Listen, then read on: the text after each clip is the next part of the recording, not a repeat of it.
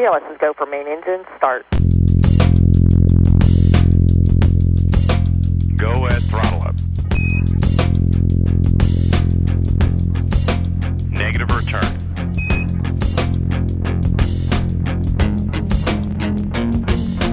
Then we see a nominal MECO. Welcome to space. Jake, welcome to Off Nominal. I've got 2 orders of business to start the show.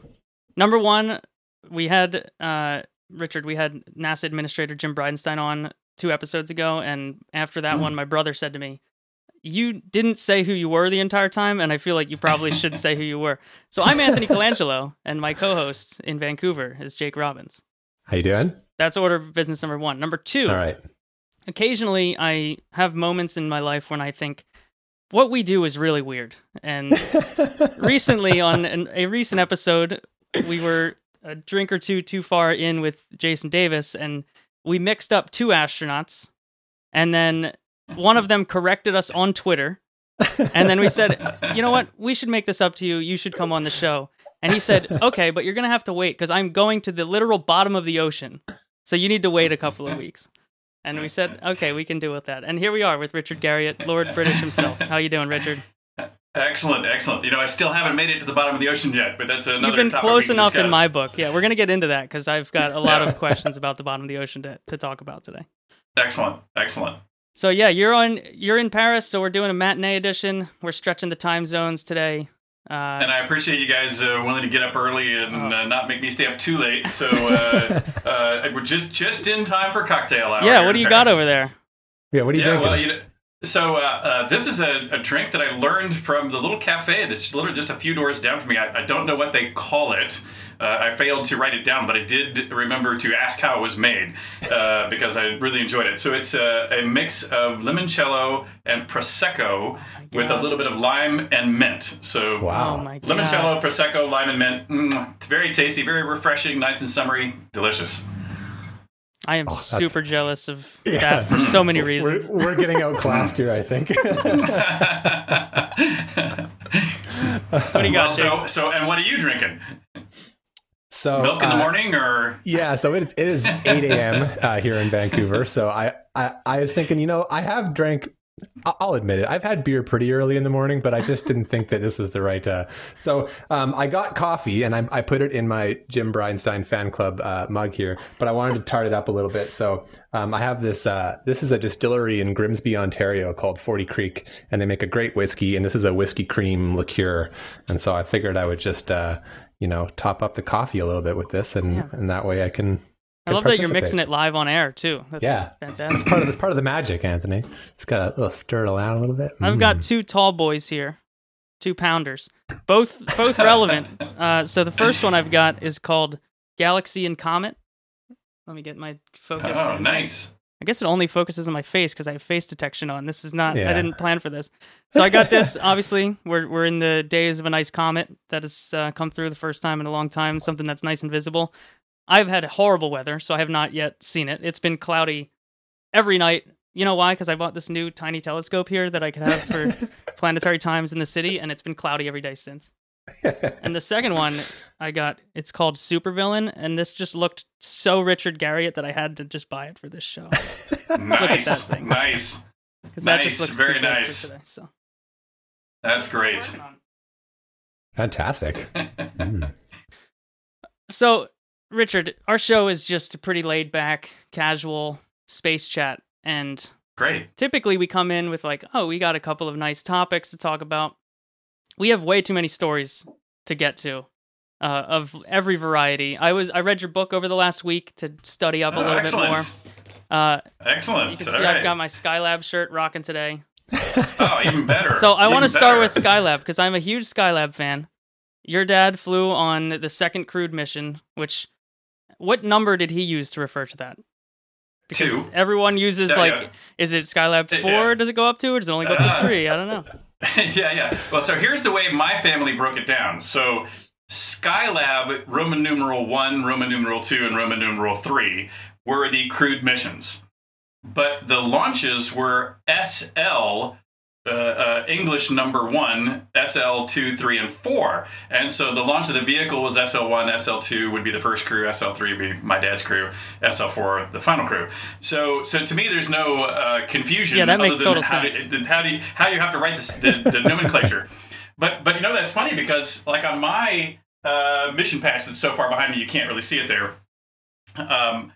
I was flying on Soyuz TMA-13, and I came down on Soyuz TMA-12. Oh yeah. but I only found out after I was already training and had my patches made that my own increment actually had its own nomenclature. I was VC-15, but my own patch doesn't even say that on it because nobody explained this to me, that because I was really up and down with no one else was, yeah, there you go, you got it. No one else went up and down on the exact same increment as me. So that's literally my own mission, which is amazing. VC-15. And the VC stands for visiting crew. So any of the short duration crews, the long ones are called expeditions. So Expedition 19, Expedition 20 were going when I was up. And then I was VC-15 was literally my increment. Huh. And you got the crew nomenclature there. You weren't a crew participant. Oh, well, the space flight participant, so what's interesting is I still argue with folks about this all the time. As I'm sure you guys are well aware, anyone who's flown privately, the 6 of us who've flown privately, people love to call space tourists. And there are people like Charles Simonyi who flew twice to space. So there's actually been 7 flights, 6 people privately. Charles flew just before me and just after me, and he goes, I did go as a tourist. I said he had nothing to accomplish. He was there to have a good time. He paid his way and enjoyed his time and doesn't mind being called a tourist. I, on the other hand, have a problem with it because I actually built the company to take all of us there. I'm one of the co-founders of the company. I took on an incredibly heavy load of scientific and commercial work to help pay for my current flight and hopefully build businesses to pay for future flights. I was doing this as a professional endeavor, but just not a government endeavor. So I consider myself a private astronaut, not a tourist. But NASA and Russia actually have a contract with each other that says anyone who flies that's not a NASA or Roscosmos career professional or one of their other partner agency professionals, they will be referred to as spaceflight participants, not as astronauts. And so, which of course I find, unnecessarily insulting. Exclusionary. But interestingly, all the other astronauts, which are members of an organization, if you've orbited the Earth at least once, you're invited to join something called the Association of Space Explorers. They all call me an astronaut, and they're quick to point out that in the Association of Space Explorers in Russia, in the Russian language, is the Association of Spaceflight Participants. So actually, in the Russian language, they're not really trying to be insulting. That's really what they call it in Russia. I just think in English it doesn't sound right. I mean, no. Frickin' call me an astronaut. Get over it. Call me an astronaut. I'm really glad now to know that in all the tweets where I called you an astronaut, I was breaking NASA rules. That kind of makes it really on brand for our podcast. Tear down those gates. Unnecessary gatekeeper. Richard, in every one of your games that you develop for all of eternity from this point forward, there should be a NASA gatekeeper, like somebody that's named like NASA and is a gatekeeper. Yeah, the NASA, NASA. But yeah, that's a very, very good idea, and obviously you're familiar enough with the games to realize that I do that a lot with people who have run cross ways with people or companies. And since you tipped it there, just for those who aren't familiar, for example, there's another long-term executive in the video gaming industry, a guy named Trip Hawkins, one of the founders of Electronic Arts, and he and my companies have often come head-to-head on various subjects. And so Trip Hawkins, spelled backwards, is Pert Snikwa, and in my games, Pert Snikwa is the most nefarious pirate to ever sail the 7 seas, and always shows up doing something no good, and eventually became a ghost pirate, and still literally enshrouded the Avatar is haunting the lands. So it's he lives on. So pick your least favorite NASA administrator and then flip the name around. Exactly. Oh, exactly. And I have one. NASA actually, 72 hours prior to my launch, tried to stiff arm me into not even entering the United States segment of the ISS.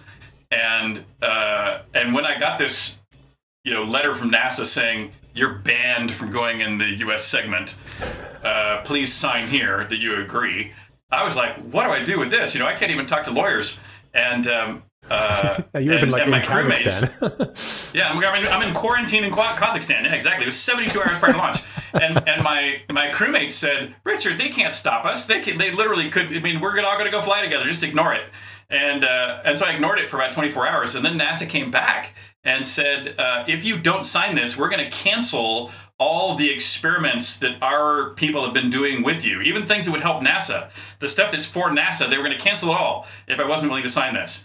And I showed that to my crewmates, and they went, okay, we have a new plan. The new plan is that once we get in space, whoever the ISS commander is makes the rules, right? It's the laws of the sea.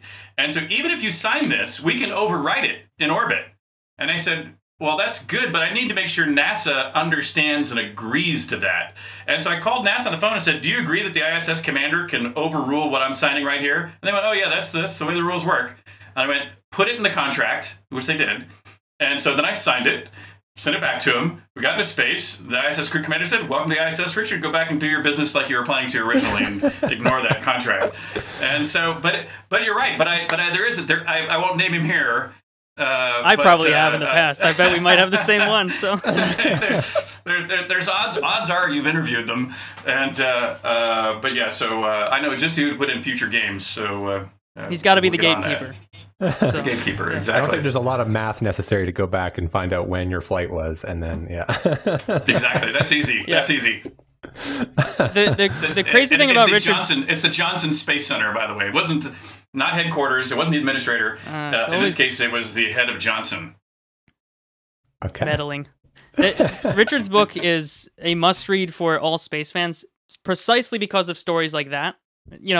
I found it interesting on all parts because my day job is software, so there was, the relevancy of your stories of the game development industry were relevant to my personal life. But the space side, you go on at length in these stories that aren't the things that are going to be written about in typical media, or your entry on pooping in space was the most descriptive and wonderful description of that, which is always like the jokey topic that everyone wants to talk about. But the way that you wrote that entry is wonderful, and I know our friend Brendan Byrne will be pumped to read that. And there's so many of these little like anecdotes that you kind of put throughout the book.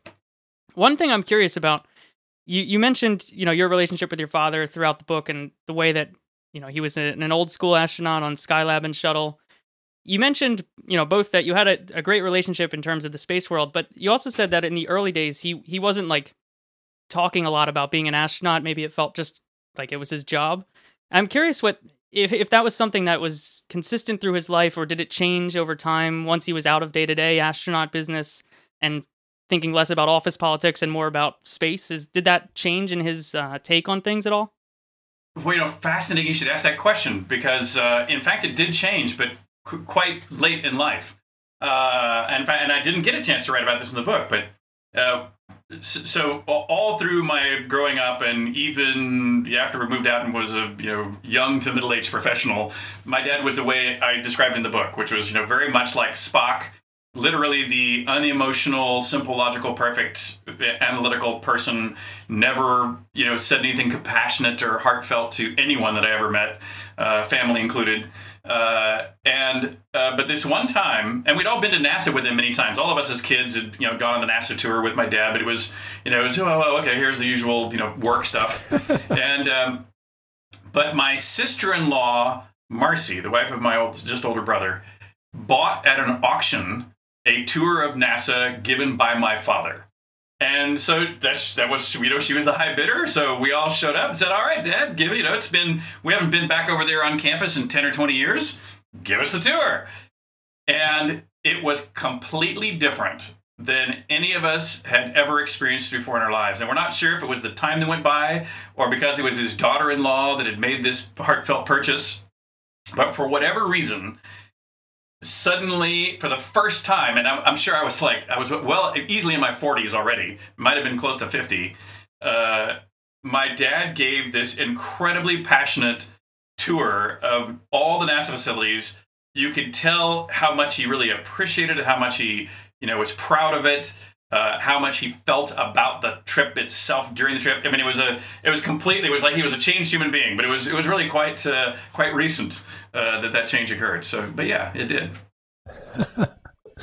That's really fun to think about, because it kind of reminds me, like, there was Skylab has a little bit of a reputation. The crews that went to Skylab had a bit of a reputation for sort of eventually skirting around the rules a little bit, right? And so your space mutiny there did not start on your flight. No. Well, even little things like, so what's funny is, even though my dad, like I said, was Spock, there were these little clues that I had throughout my life that there was something else in there. Like, my dad, there was a local Chevy dealer that literally gave cars to all the astronauts. And so almost all astronauts drove a Corvette because it was a free car given to them by some local dealership.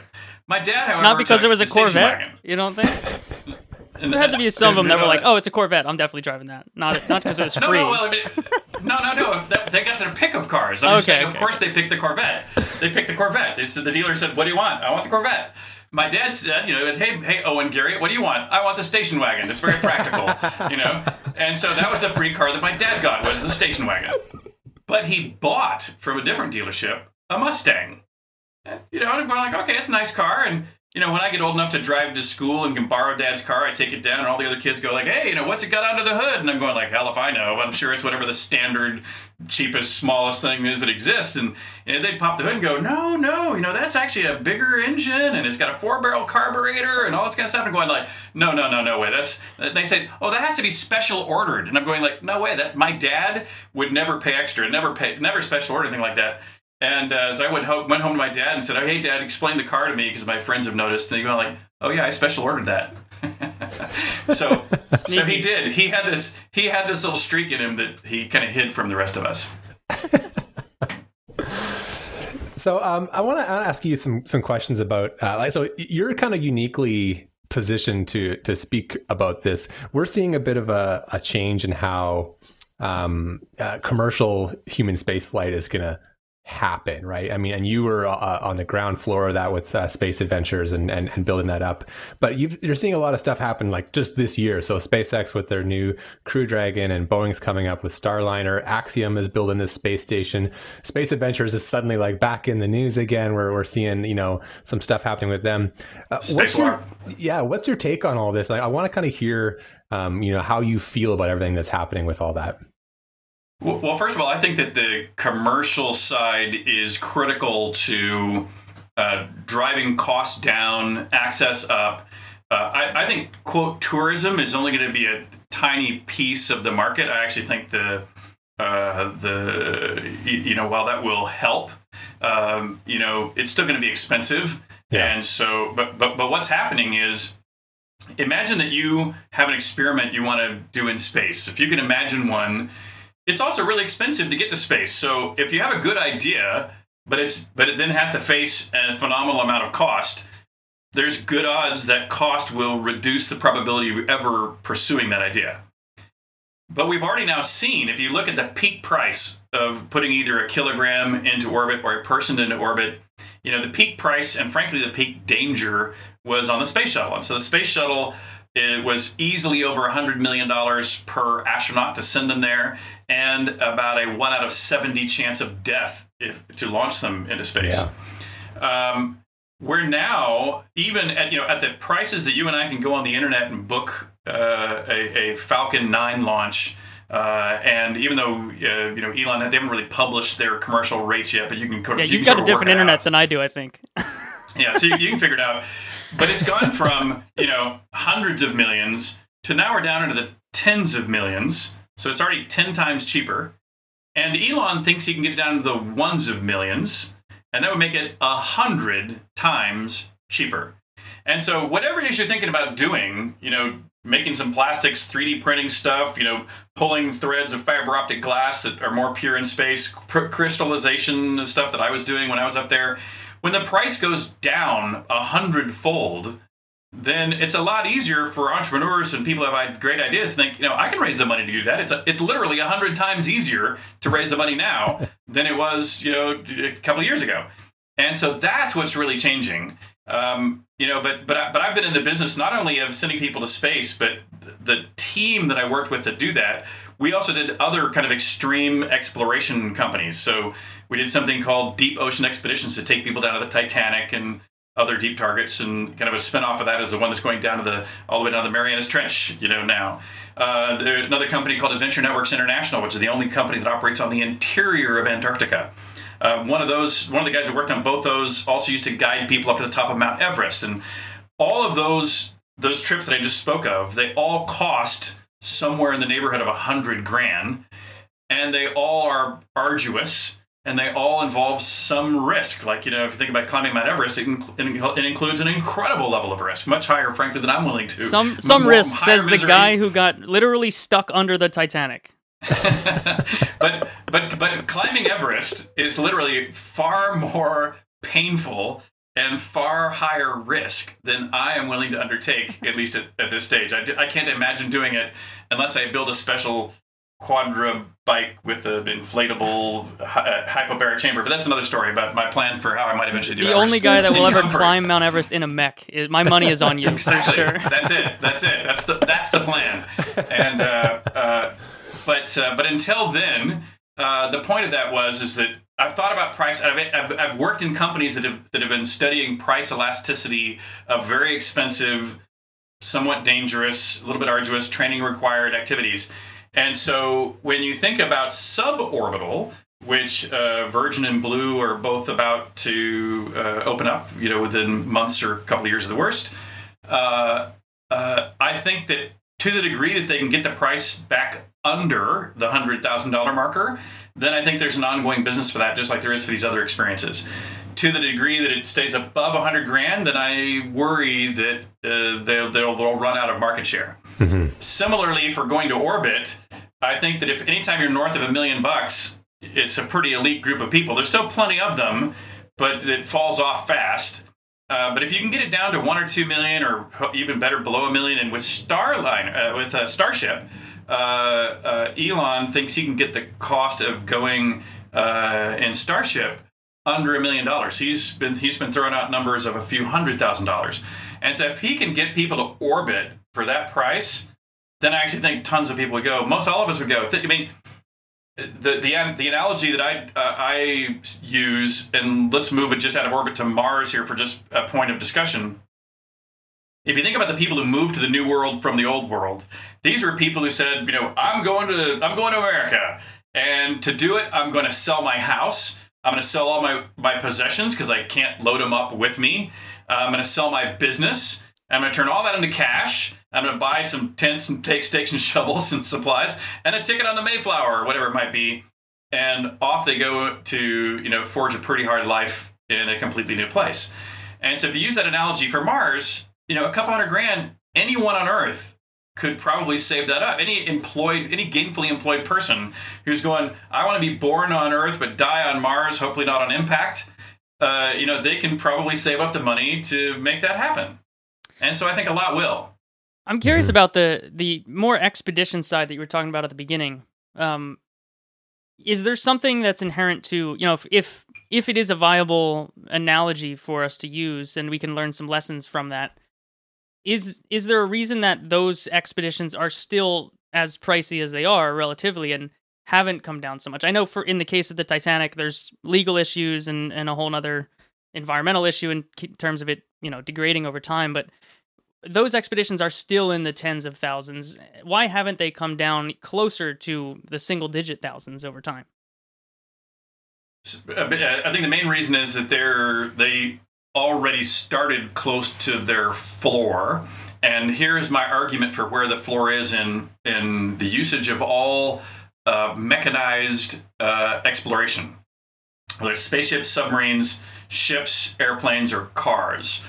All of them. If you think about driving your own car, you go to a dealership and you buy a car, it's going to cost you some tens of thousands of dollars, probably. A nice station wagon. Yeah. Yeah, exactly. It might be 10 grand, 15 grand, whatever it is, your station wagon. My Subaru hatchback I brought off my brother, my first car, I think I paid 3 or 4 grand, but that was back in, 1970, so it's probably more than that now. But once you own the car, if you think about the cost of operating it through its lifetime, you can do a measurement off the fuel cost. And so let's suppose every time you put $100 worth of gas into it, which I know you don't put your tank doesn't hold 100 gallons, but $100 worth, but let's use this as an easy number. Every $100 you spend on gas, you probably spend another $100 on depreciation, insurance, and maintenance. And actually probably $200. So the point is, if you take all your other costs plus fuel, it usually adds up to about 3 times the fuel cost. And that's true for cars, that you can, when you run out of gas, you go fill it up and keep driving. You run out of gas, you fill it up, keep driving. It's the same for airplanes.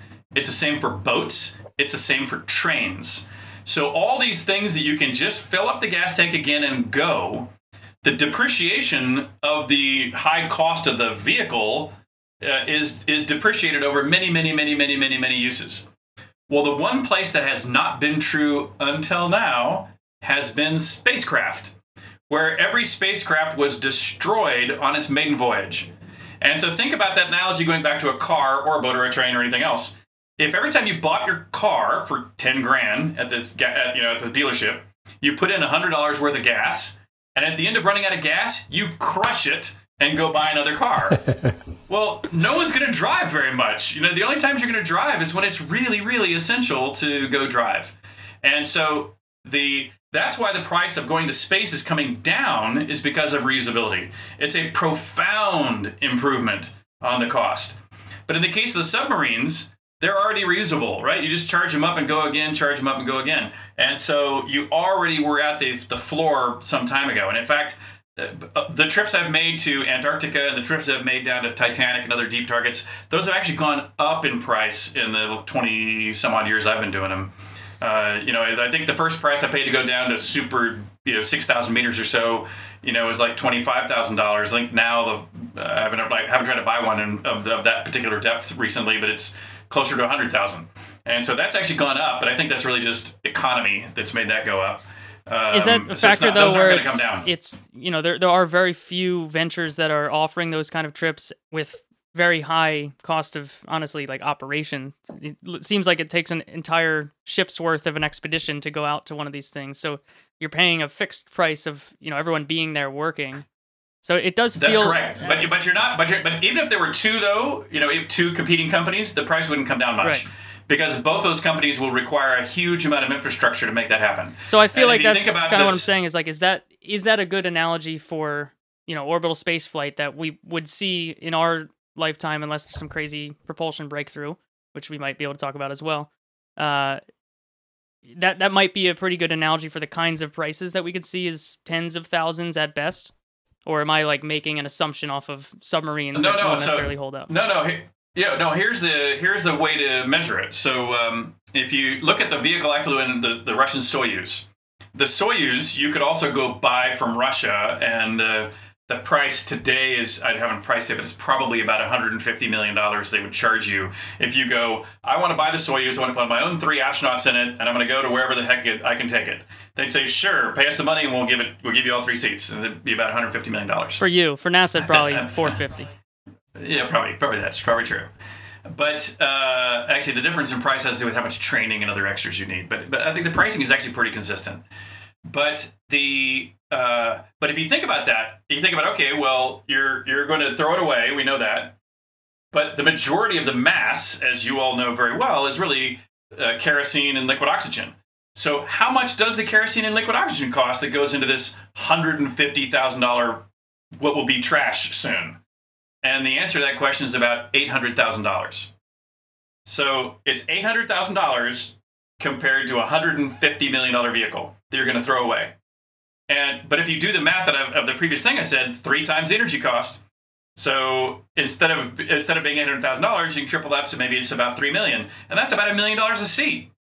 And so if the Soyuz was 100% reusable, they could probably operate at about $1 million a seat. And so when Elon throws this number around of about $1 million for, an eventual price of a highly reusable Dragon, for example, if you could really reuse the capsule. And at the time he was thinking of the first stage and the second stage, and right now they can't, do the second stages. But the point is, the floor for chemical rockets is probably, for orbital chemical rockets that only hold a half a dozen passengers or less, it's probably about $1 million.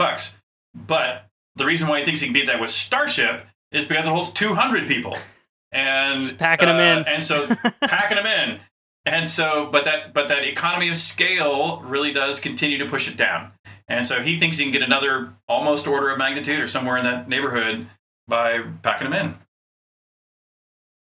in. Jake's doing math. I'm doing a lot of math in my head now. I'm trying to.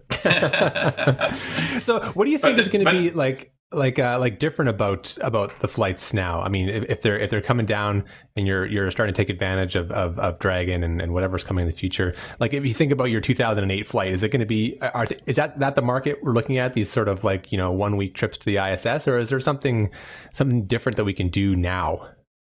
Well, what's interesting about, plans that, for example, Space Adventures has had, I don't know if this is their plan now, but, for example, even if there was a fully private launch that NASA or the ISS partners did not want to park at the ISS, I mean, you have to negotiate for that, right? You don't, just because I can buy a rocket doesn't mean they'll let me dock. And so one of the things we used to work on a lot was what can we sell people that doesn't involve the ISS if we manage to have our own rocket. It would be very cool if your customers got one of those letters from NASA. So. Well, what's interesting is obviously the farthest humanity has ever been out in space right now is around the moon and back, right? That's 3 days away. That's a good distance away. And the Apollo 8 trajectory was particularly important because it was very safe. It actually, it's that figure 8 around the moon and back. And the reason why that works is once they were lined up and launched towards the moon, by going around the leading edge of the moon in the direction of the moon's orbit, they would actually lose some energy, and so they had a free return back to the Earth. So once they were headed in the right direction, everything else is on cruise mode, right? They could literally just coast, and they would at least come back to the Earth at the end of all that. And so there's that fly we were talking about earlier.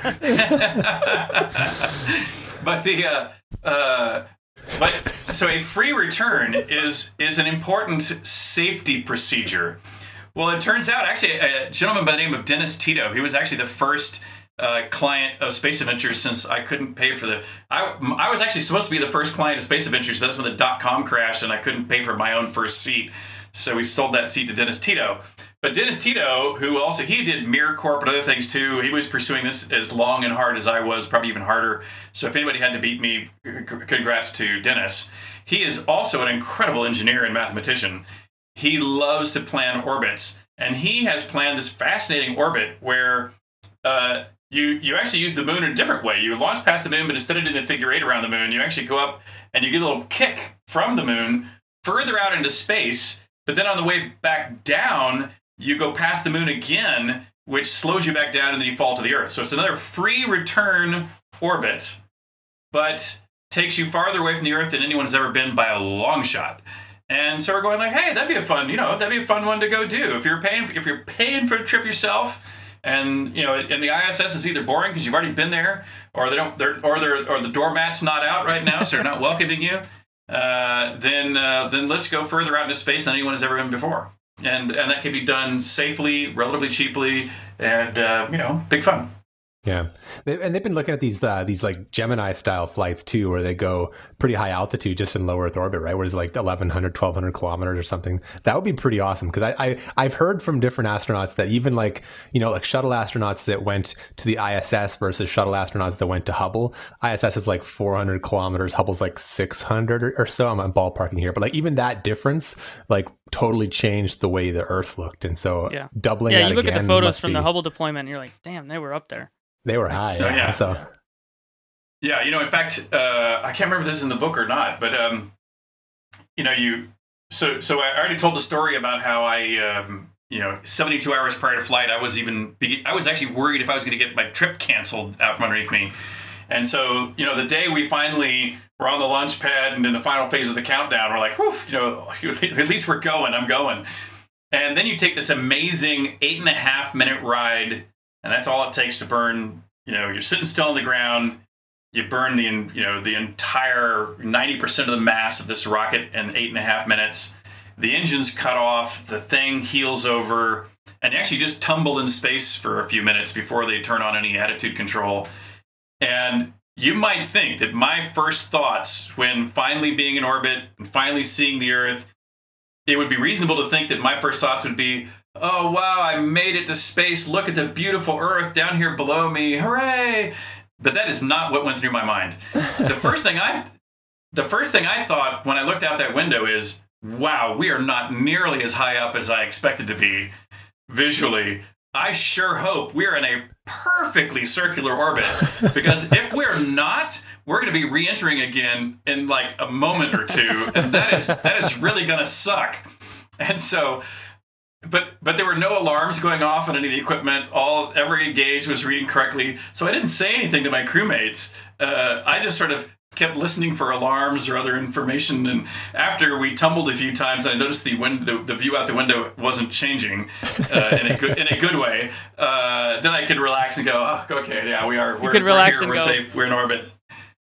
You could lean back just enough in a Soyuz. Yeah, exactly. Yeah, barely a little. My feet are not up much. 1 inch more than they were a second ago. Yeah, you could use that little pokey rod and touch the window. Yeah. Yeah. Only the commander had that pokey rod. We didn't have it. Oh, okay. It's a privilege to have the pokey rod. Is that in any of your games? That should be a weapon. The Soyuz pokey rod. The pokey rod? Yeah. No, that's a good one though. That's a good one. Can we make the NASA Gatekeeper styled in my image with the Soyuz pokey rod? Pokey rod, absolutely. There's got to be a better name for it than pokey rod. Right? Pokey rod. You named it, man. What have I done? Oh my god. But it's funny. On a previous trip out to a launch, I've stood about 200 meters from the base of a Soyuz as it launched. Well within the kill zone, and one of the things I got from one of the engineers there at the time is the key that they used to turn it on. But it was never explained to me whether that key was in the Soyuz or in mission control. It turns out it's in mission control. But it is there is a nice little aluminum, one-toothed key that has to be inserted and turned to, arm the Soyuz prior to launch, apparently. 200 meters. I had a key. Never seen... Yeah, can we talk about 200 We got to go back meters? to that. What's going on there? Were you in the blockhouse or something crazy? Yes. Well, so this is how crazy that was. So I assumed that when I agreed to go do this, when I found it was plausible to do this, I was, of course, very excited, wanted to go do it. But I also assumed that we would be in some sort of bunker or something, close. If you're that close, this is turning out to be a good story about Russia, isn't it? Yeah, you would like to have some defenses. And so we go out with this group, and we have to go through some checkpoints, and there's guys there with guards, with guns and stuff, and whoever our guide is convincing them that it's okay for us to be here, even though it's really not. And we go park the vehicle down by this bunker, and then we go down inside this buried bunker. And I'm going like, okay, well, somewhere in this buried bunker is going to be like a little place we can stick our nose up, or a piece of glass we can peek through, like on Space Force, if you've watched the new Space Force. And that's what I'm imagining. But instead we go down to this old dilapidated machine shop where like somebody's been sleeping down here, and there's like cans of old cat food laying around everywhere and a few cats. And it's just a trash heap. But there's no windows at all. And I'm going, well, what are we down here for? I mean, are we going to watch the launch? I mean, we're very close. I mean, we really were only 200 meters away, but we couldn't see it. And so I'm going like, what are we waiting for? What are we here for? And they said, oh, we're waiting for them to finish the sweep on the surface to get rid of anybody on the surface. And so we're hiding down here. And it's like, oh, okay. And so time is now ticking down, and we're getting, 5 minutes from launch, 4 minutes from launch, 3 minutes from launch, 2 minutes from launch. And I'm going like, are we staying here? You maybe 90 seconds prior to launch. I went, okay, now.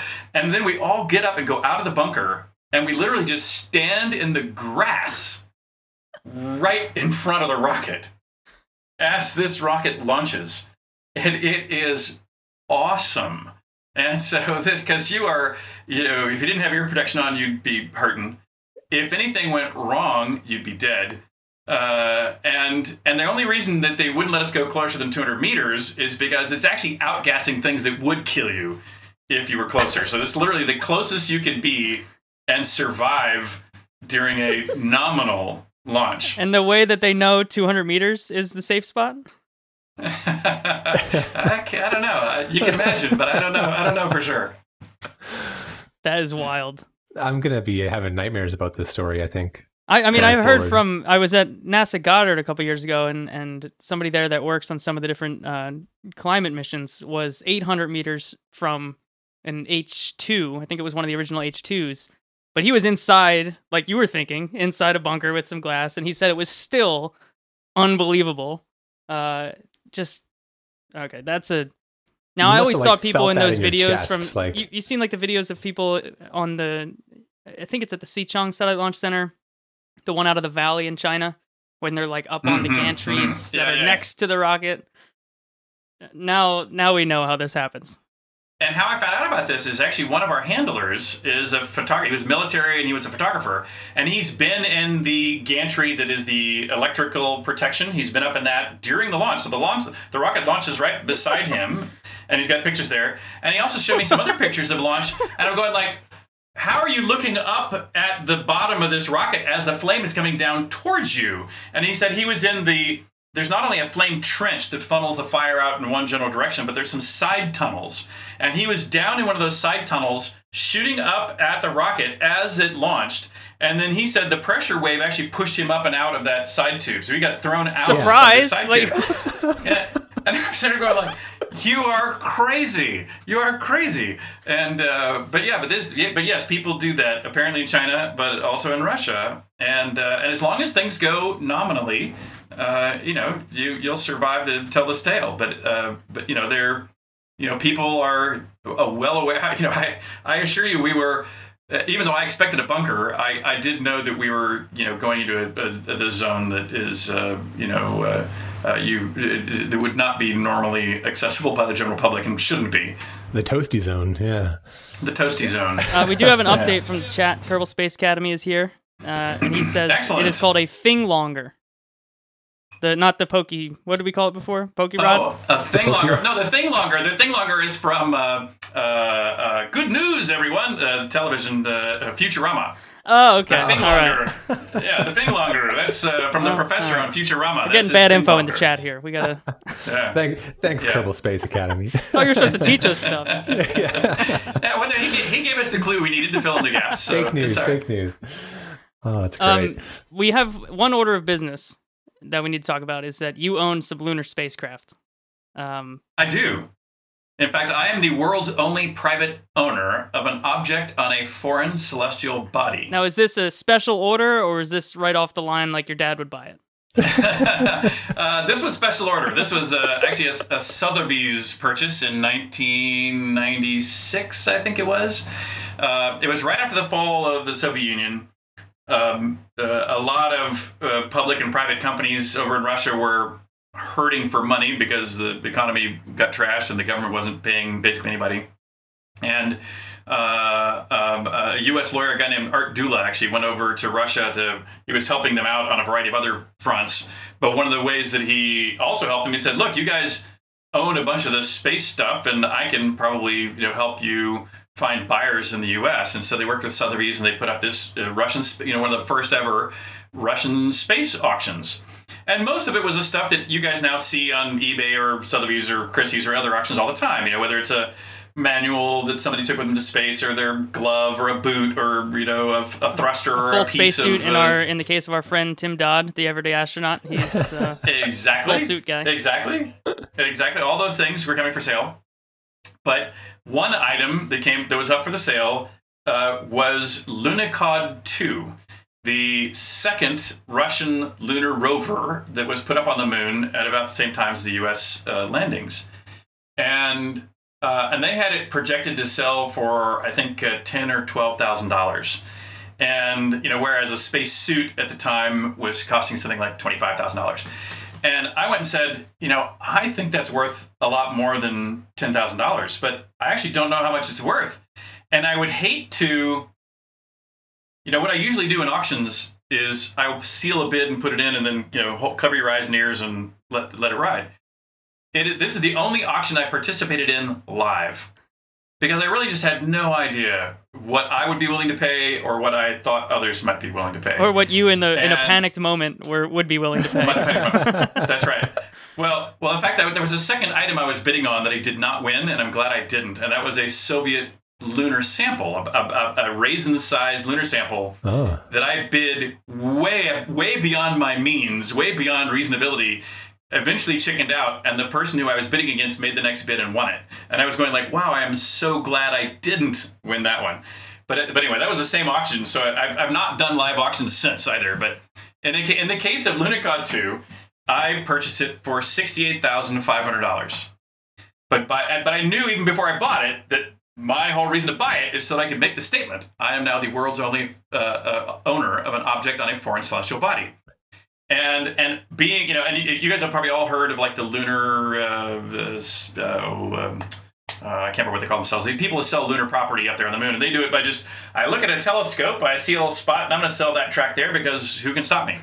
And but they don't really have any other claim other than nobody else seems to claim it, so I'm going to do it. In my case, I immediately followed my purchase with hiring a bunch of lawyers. So I've spent almost as much on legal fees as I have on the vehicle to assert my claim as follows. That, while there really isn't particularly good law yet for the moon, there are treaties that give you a framework for ownership of property off Earth. For example, if you're on a cruise ship and throw a life preserver off the side and it washes up on an unclaimed island in the Pacific, you don't own that island. But on the other hand, if you wash up on that island and you build a farm and you put up a fence and you till the soil and you grow some crops, international law says you do own that.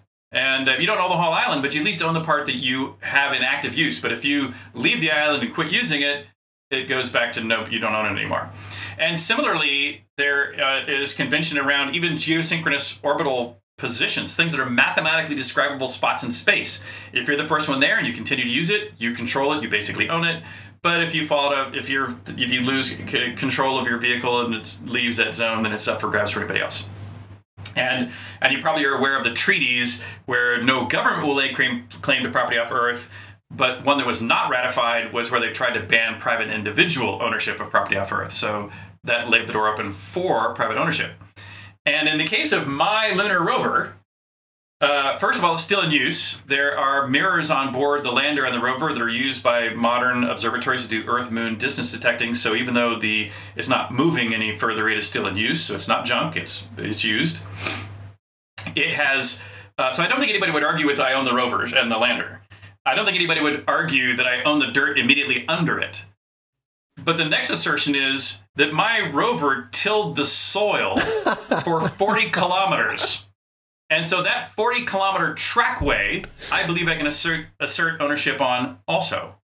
And then my rover also surveyed the land from a 6-foot-high pedestal with 360-degree cameras for everything that could be seen from a height of 6 feet along that 40-kilometer trackway. So I also claim that visually mapped area that my rover has mapped. So my claim is modest. It's only 40 kilometers by a couple kilometers wide, but that is my claim on the moon. And I actually believe it would hold up at least better than others. If it ever came down to push to shove. So you're welcome to come to the moon. I've even offered some Google Lunar X Prize people. I already said you're welcome to come on my property. But I will even pay you for some photos you take while on my property. But I'm also going to charge you a pretty much similar amount for rental to be on my property. So, Jake, we've got our spot for the future lunar edition of Off Nominal. Yeah, exactly. Yeah. All right. Future headquarters of Off Nominal. Yeah, for sure. We have a lot of different future headquarters when you. Yeah, we've got one is that bunker that he watched the Soyuz launch from. That's one definitely on my list, but I'm eyeing up this spot on the moon as well. Okay, I have another question, a line of questions here. So we recently got some news. Actually, we kind of participated in some of this news that Tom Cruise may be filming a movie in space, and it looks like he's working with Axiom and NASA a little bit. You also have the claim of the first science fiction movie filmed in space, which I watched last night. I watched it last night, and I think the quote that I said to Anthony was, "This is the best thing I have ever seen in my life." Excellent, rock on, excellent. It was great. I want to kind of hear your take on that. What do you think about this movie in space? Well, so first of all, any excuse to go to space is a good excuse. So for Tom, if you think about the production budget of a blockbuster movie, they're pushing $1 billion nowadays for making a movie, and so to put $100 million into a flight to space is plausible. I'm not sure the results would actually be better than you'd get out of doing it simulated on the ground, because zero-G simulations are pretty darn good these days. And your ability to control actors and cameras and other things is much better in a soundstage or even on a zero-G flight than it is actually in space. So, but it's fun to be there and knock yourself out. But it is true though that one of the things that I learned, and literally, even though when I first heard this, and they were claiming it to be the first movie ever filmed in space, and I was going, nah, it's really not. I really did offer, in seriousness, to offer some advice. Now, and I'm not the only person that could, because there's some IMAX films that have actually been filmed in space, and so they've learned some of these same lessons. But it's fascinating that when you're in space, it's like being on a three-dimensional air hockey table, right? Nothing sits still. Everything migrates. And so, if you set up a camera shot and you're supposed to start here and end here, good luck with that, right? The people and objects are going to go, in completely different directions than would have been planned. And so, understanding that and managing it is adds a level of difficulty and complexity to the shot. So I had offered to help consult. Strangely, no one's contacted me yet. Just us, actually. But what's interesting is Tom has a good friend at the Explorers Club in New York that's also a good friend of mine. So we actually have a 1 degree of separation that has made the offer not just in jest, but in seriousness. Because I think there is, if you're really going to go below that kind of money up there, you really better get as much of this planned out as well as you can before you go do it. You're welcome to bring him on here. We can have the discussion live on air whenever you want. Great. All right. Perfect. Yeah. Happy to do a filming in Space 101. Okay? Yeah. I will. If he calls me up and we need a place to chat, we'll do it right here. Yeah, I've been thinking a lot about that. Is that the logistics of filming in space, and just when they announced it, there's a bajillion questions going to your brain. It's okay, is it Tom going up? Is Tom going to bring one camera person, a camera person who is the director, a camera person and a director? What's it going to look like? What kind of equipment? How much mass do they need for the camera? Yeah. I just my brain explodes when I start thinking about it all, and then you bring up the simple question of just moving the camera around. It was so hard. It was so hard to get shots. And by the way, then you run into the things I ran into for filming Apogee of Fear on YouTube. And I also ran afoul of Russian, what's the word? Superstition. Oh shit! One of the things you learn quickly in the space program in Russia is how much superstition there is. For example, there are these rituals you go through that most of which are just kind of fun, and you do them mostly in my mind because they're fun. But they're things that were done since the beginning. You're always blessed with some holy water from a Russian Orthodox priest, and you sign the door of the room you stayed in the night before, and you watch this one movie on the bus on the way out to the launch pad. You watch White Sands in the Desert, because everybody does. And there's a place where the bus goes down below a hill so that nobody can see you, and everybody stops and goes and pees on the tire of the van that's taking them there. And you're going oh, these are kind of fun. Or there's one where when you start your walk up the gantry to climb up on board, one of the Russian generals gives you a kick on the butt. And I had forgotten about that one until I got the kick on the butt. I went, oh yeah, that's the ritual, But also, for 1 second, you were oh shit, it's the NASA lawyer. He's back. The irony. But another one you don't do is you don't shake hands through a doorway. And that's on your ground base house or in space. When the hatch opens up and you might think about, hey, comrade on the other side, let me shake your hand. You don't do that. That's bad luck. And they really, really believe it. They won't do it. And so I went through all that, and I knew all that. But when Tracy Hickman, the writer who's probably best known for the Dragonlance series of books, he wrote the script for me.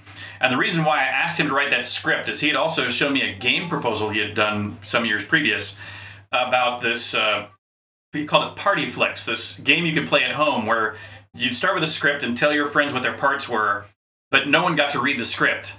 All you did is said, okay, Bob and Martha, you go to the kitchen, here's your lines, say them, and now let's film the next scene. And you film the whole thing in order, and only after it's completely filmed do you rewind, you get some popcorn, sit in the living room, and see what the film is you've all made, because you shot it in order all on the first take. And so that I figured I could convince my crewmates to participate in because it would be done in a hurry. It wouldn't interfere with either their professional or personal time. But when I brought this up to my crewmates, because 2 of them were already in space before I launched, so I didn't really get a chance to talk to them about it before I met them in space. And so I'm going, hey, one of the things I like to do is film this movie. And they're going like, it's okay, yeah, fine, so whatever. Can we see the script? And I showed them the script, and they said, oh, we can't participate. And I'm like, why not? And they said, as you know, the script shows that we leave the space station without you, and you stay behind. And they say, we think that's bad luck, because already the previous 2 Soyuzes prior to our return have had bad malfunctions that could have killed the crew. And we made a spacewalk to go remove some explosive bolts that hopefully have repaired that. But we think participating in a movie that makes fun of or has in some way implies that something might go off nominal, they thought was bad mojo, and so they literally wouldn't participate. So I had to rewrite it in real time while I was in orbit. And yet the Anomaly Day 1 is still the title in the movie. Anomaly Event Day 1, Day 6. Jake and I were pumped. Yeah, we ran a thing a year or 2 ago to figure out what our fan community was called, and we've determined they are called anomalies. So we felt very excited to see that in the movie as well. Yeah. The no handshakes through door thing. Do we know where that came from? Because it sounds a lot to me like that was some Apollo-Soyuz test project finagling that they didn't want to have a handshake from a Soyuz to an Apollo, so they had to make the docking adapter and then do the handshake in there. Well, you know why the docking adapter was changed, right, to this, right? Because nobody wanted to be either end of the docking adapter. Yeah. And so the Russians apparently wasn't going their way. They wanted to have a handshake in the docking adapter area. Yeah, apparently not. Yeah. That's some weird history there. Yeah, that's I think we just passed the date of that as well. I saw some tweets about that recently, so we're being very topical. Yeah, totally. Jake, we forgot to do some homework or housekeeping up front. We did, yeah. We have so Richard, well, I'll give you a little backstory here, but we actually a couple episodes ago, we kicked off a fundraiser that just finished up, and so we wanted to share some of the results of that. But this was for we picked 2 organizations that are helping kind of fight racial inequality and racial injustice in space and in STEM. So it was Black Girls Code and the Banneker Institute, and so we had some generous people that were matching for us, and we finished that up, and so we're so super excited because our listeners really stepped up. We had like this awesome showing. Everyone who's listening here is just an amazing person, and it's just awesome. So there's the results that we got there. With our matching funds, $35,000 raised for these 2 groups. So we wanted to make sure we took an opportunity on this podcast to thank the listeners for this outstanding work. I don't know, Anthony, did you expect a number this high when we started this? Definitely 100% not at all. And the cool thing is that the amount that we raised for Banneker specifically is higher than their listed figure for an entire student. So yeah, we had John Johnson on last show. We'll probably bring him back next year because one student next year will be entirely funded by everything that we did over the last month. So yeah, that's super awesome. Incredible. That's phenomenal. Well, congratulations. And, I find these to be very interesting and important times we're in, on this subject. and I have to reflect even on my own career in the video gaming industry. The video gaming industry is another industry that is in need of introspection and change on this same front. And it's not for lack, or at least I did not perceive on a personal level that it was not for lack of trying. I consider myself a militantly anti-sexist person. I wouldn't even let my wife take my last name. We blended our names because I wanted to make sure she wasn't giving up her identity, etc. And yet, you know, the number of female engineers I've employed through my career is low. The number of people of color I've employed through my career is low. And I used to say that's because even though I would interview, you know, non-white geeky males, you know, there were very few that came up through the system that I could employ. I mean, I really felt that way. But I was at about a year and a half ago, maybe 2 years ago, I was at a development event at the University of Texas, and had a younger cohort, a much more integrated cohort, and I was giving my patent excuse for not having done better, and they called me on it and said the following. They said, "So Richard, on your website, does your website show diversity in your employees and in your management?" And I went, no. Does your call to action, or does your call to come join us, include specific statements about your lack of diversity or lack of having achieved that goal and your desire to overcome it? And I went, no. And I said, well, how would you expect any of these people to be applying to you then if you are not, you know, admitting that, or, you know, fixing the fact that if you don't look like us, why would we apply? And I went, wow, you are just so right. And so it just showcased to me how easy it is for those of us who even feel like we're hopefully at least not part of the problem, and hopefully are being part of the solution, how easy it is for us to miss these really important beats. And you know, things like raising money, of course, are super important. But having these discussions and making sure that everybody is really not just saying, "Hey, it's not my fault," but we're really going back and addressing why after all this, you know, a generation or two of talking about it, why has it not been fixed? And I think we all can play a part, not only with our cash, but with our actions to really move the world forward right now.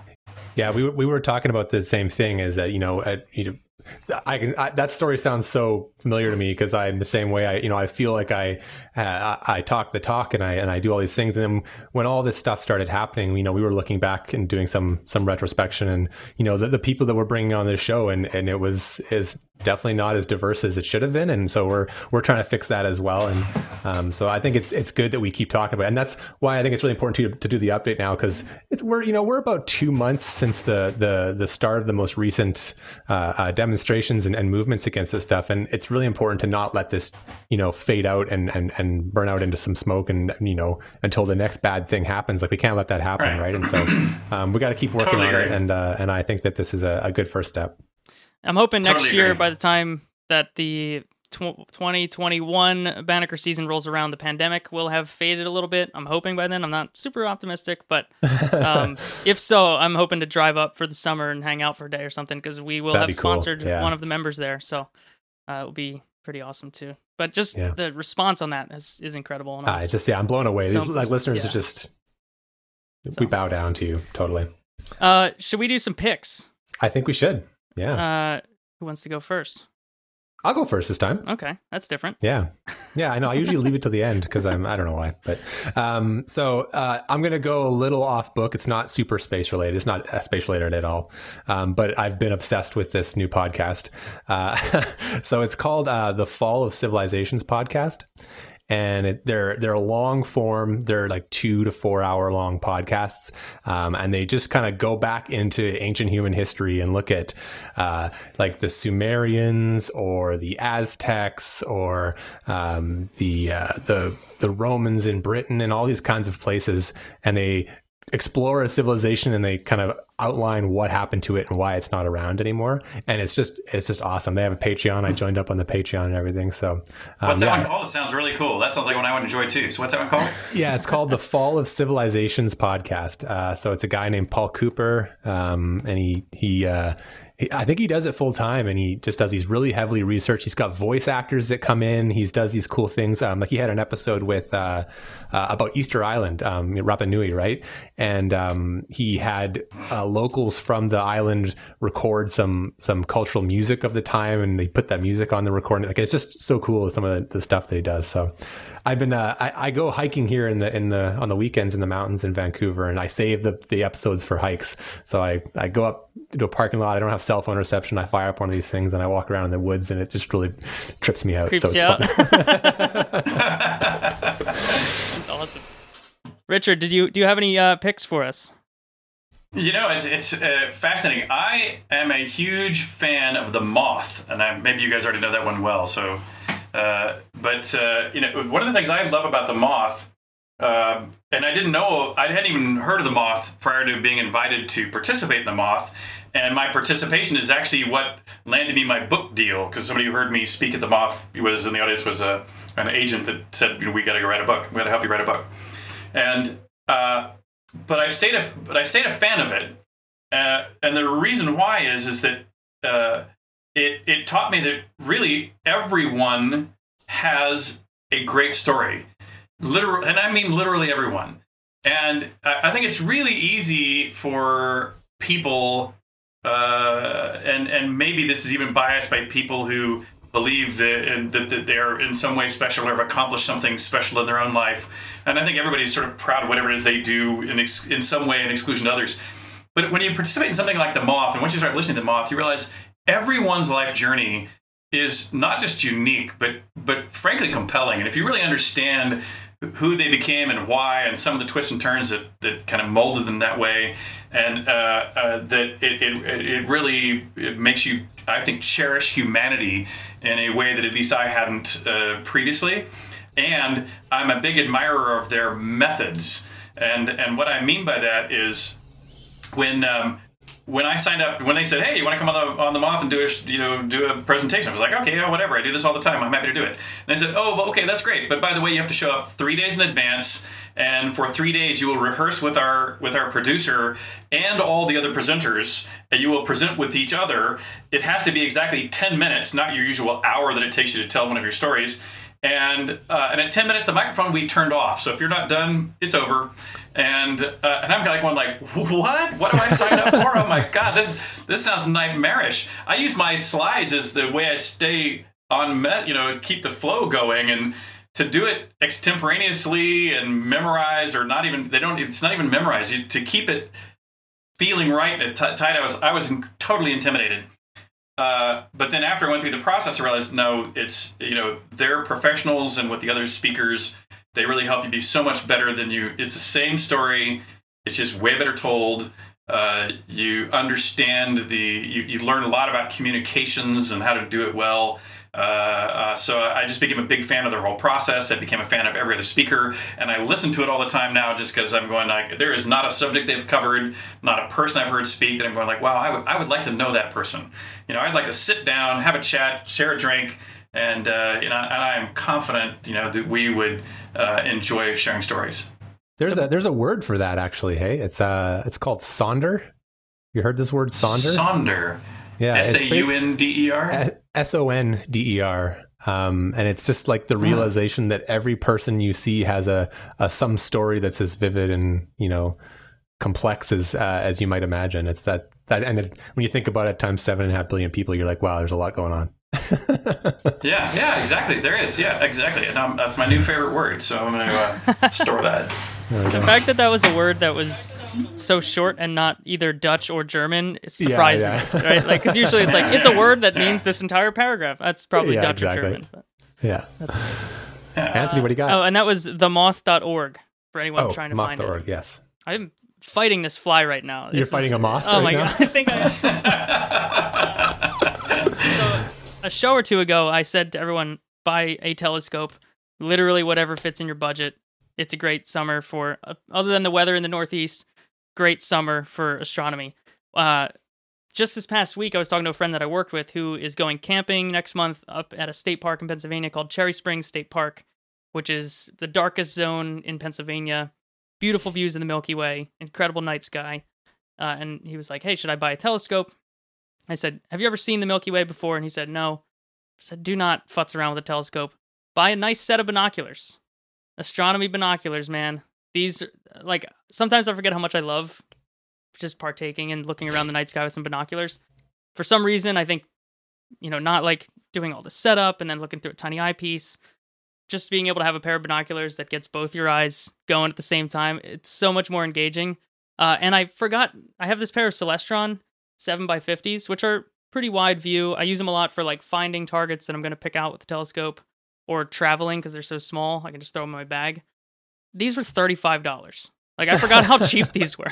I was like, oh, this must be like a $100 pair. $35 for this pair of Celestron binoculars, and they are amazing, and I would highly recommend just grabbing some binoculars and looking around. If you want to spend some cash, the Canon image stabilized binoculars are incredible. My dad has a pair. They're probably $700 to $1,000. They're pretty expensive for the image stabilization, but it's like you push this button and it blows your mind how stable it is. Really? Yeah, I didn't know that such a thing unreal. existed. It's amazing. Image stabilized binoculars. Yeah, the Canon ones are really nice. Can I thought a kind of a thought and a question on that too, between those two? By the way, I totally agree with everything you just said. And what's interesting is I've had on my previous homes, I've had observatories, and I have one planned in my next Texas house as well. And in the shed that you're currently sitting in, now that we've talked about that. And in the shed, yeah, there might be. Now that we're talking about that, we're going to punch a hole here and get one going. But what's interesting about technology now is it used to be that as an amateur, everybody's fighting to get as big an aperture as they can, to gather as much light as they can, to be able to see stuff. But it turns out that I don't care how big an aperture you get, if you're looking just optically with your eye, the faint nebulas up there are still going to be pretty darn faint. But the great news is that even a low-quality webcam, when you drop that in an eyepiece, which their webcam eyepieces now for everything, yeah, and for free or $50, you can get a piece of software to stack those images. You can get phenomenally good space photography that is way better than you can see by eye with that little telescope that's behind you. Yep. That little scope behind you would get better images by far than the instrument I had in my last home, which was a computer-controlled tracking device, but did not have an eyepiece, a camera eyepiece that could stack images. And so that simple technology has made it way better. Precisely why. So he's talking about this tiny 4-inch. It's a Maksutov little thing here, because I've got an 8-inch Dobsonian that I keep out at my parents' house in Jersey to get away from some of the light pollution. But I'm about to have a kid. Oh, I should mention that as well. I mentioned it on the other show, but I'm about to have my first child. So people on Off Nominal, you might miss a month from me coming up. We haven't determined what we're going to do with this particular show yet. Jake's got the keys. But knowing that I'm not going to be able to drive out randomly whenever I wanted to have something here. But it also, I've got this great, I guess I'm doing like pick time over here, Jake. This is way more picks than usual.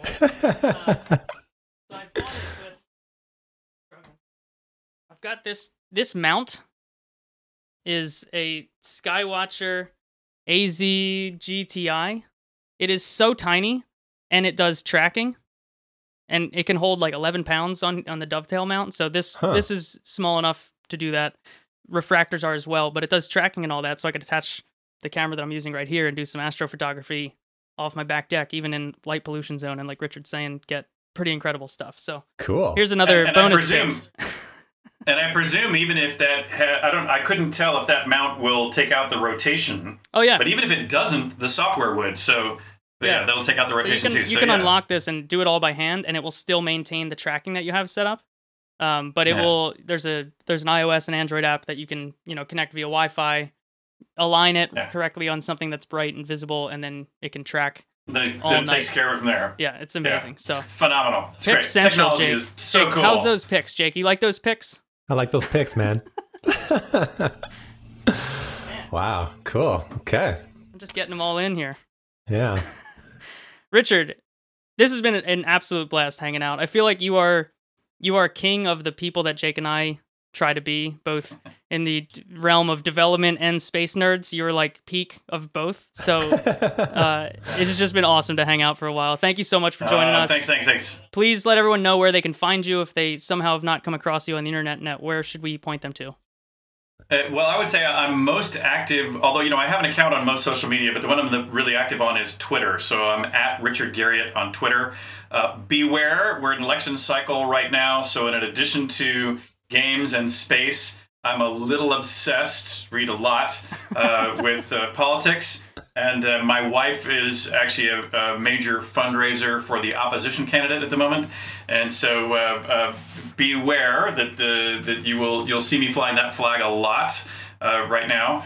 But after the election, it'll settle back down into my other main interests, which is space and games. So you'll get everything, and which actually just brings up the interesting issue, which is one of the, in fact, in the book which we've referenced, the Explore Create that I wrote a few years ago, one of my beliefs is that if you're going to do anything, if you're going to do podcasts, whatever it is you're going to do as your vocation or avocation, if all you do is research your immediate competitors, your immediate predecessors, all you'll do is iterate on yourself or what they're doing.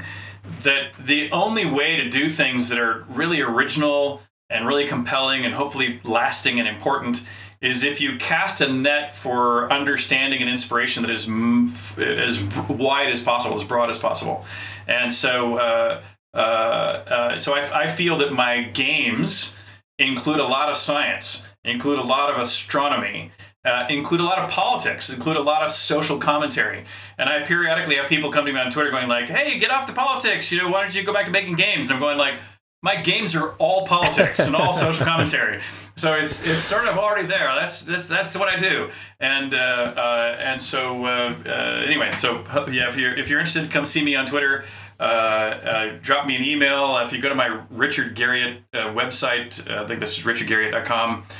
There's a contact message there too. I'm responsive pretty much to everybody that writes in. So I'd love to chat. Cool. Jake, what have you been up to? I'm super busy. You've not had a lot going on, right?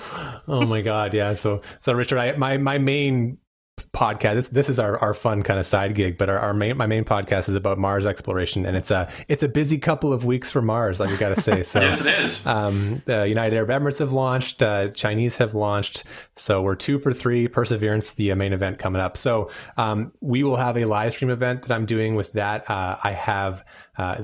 All these details aren't quite out yet, so you're getting a sneak preview here, YouTube. But my good friend Tanya Harrison, who is a professional Martian planetary scientist, she'll be co-hosting with me on a live stream as we watch Perseverance launch. We have some cool guests showing up to talk about different parts of the mission. It's going to be really exciting. So I'm pretty busy doing that. So I'll keep an eye on our Twitter, We Martians Twitter, for that, and it's going to be really fun. I'm excited. And then you'll sleep after that. You'll take and a little then, nap. and then I'll finally sleep. Yeah.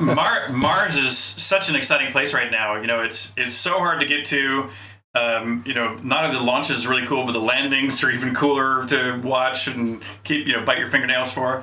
But I think Mars is clearly the most important space target in our next decade of activity. So music to Jake Sears. Yeah. Yeah, let's get there, and let's get there as fast as we can. Let's do it. Anthony, what about you?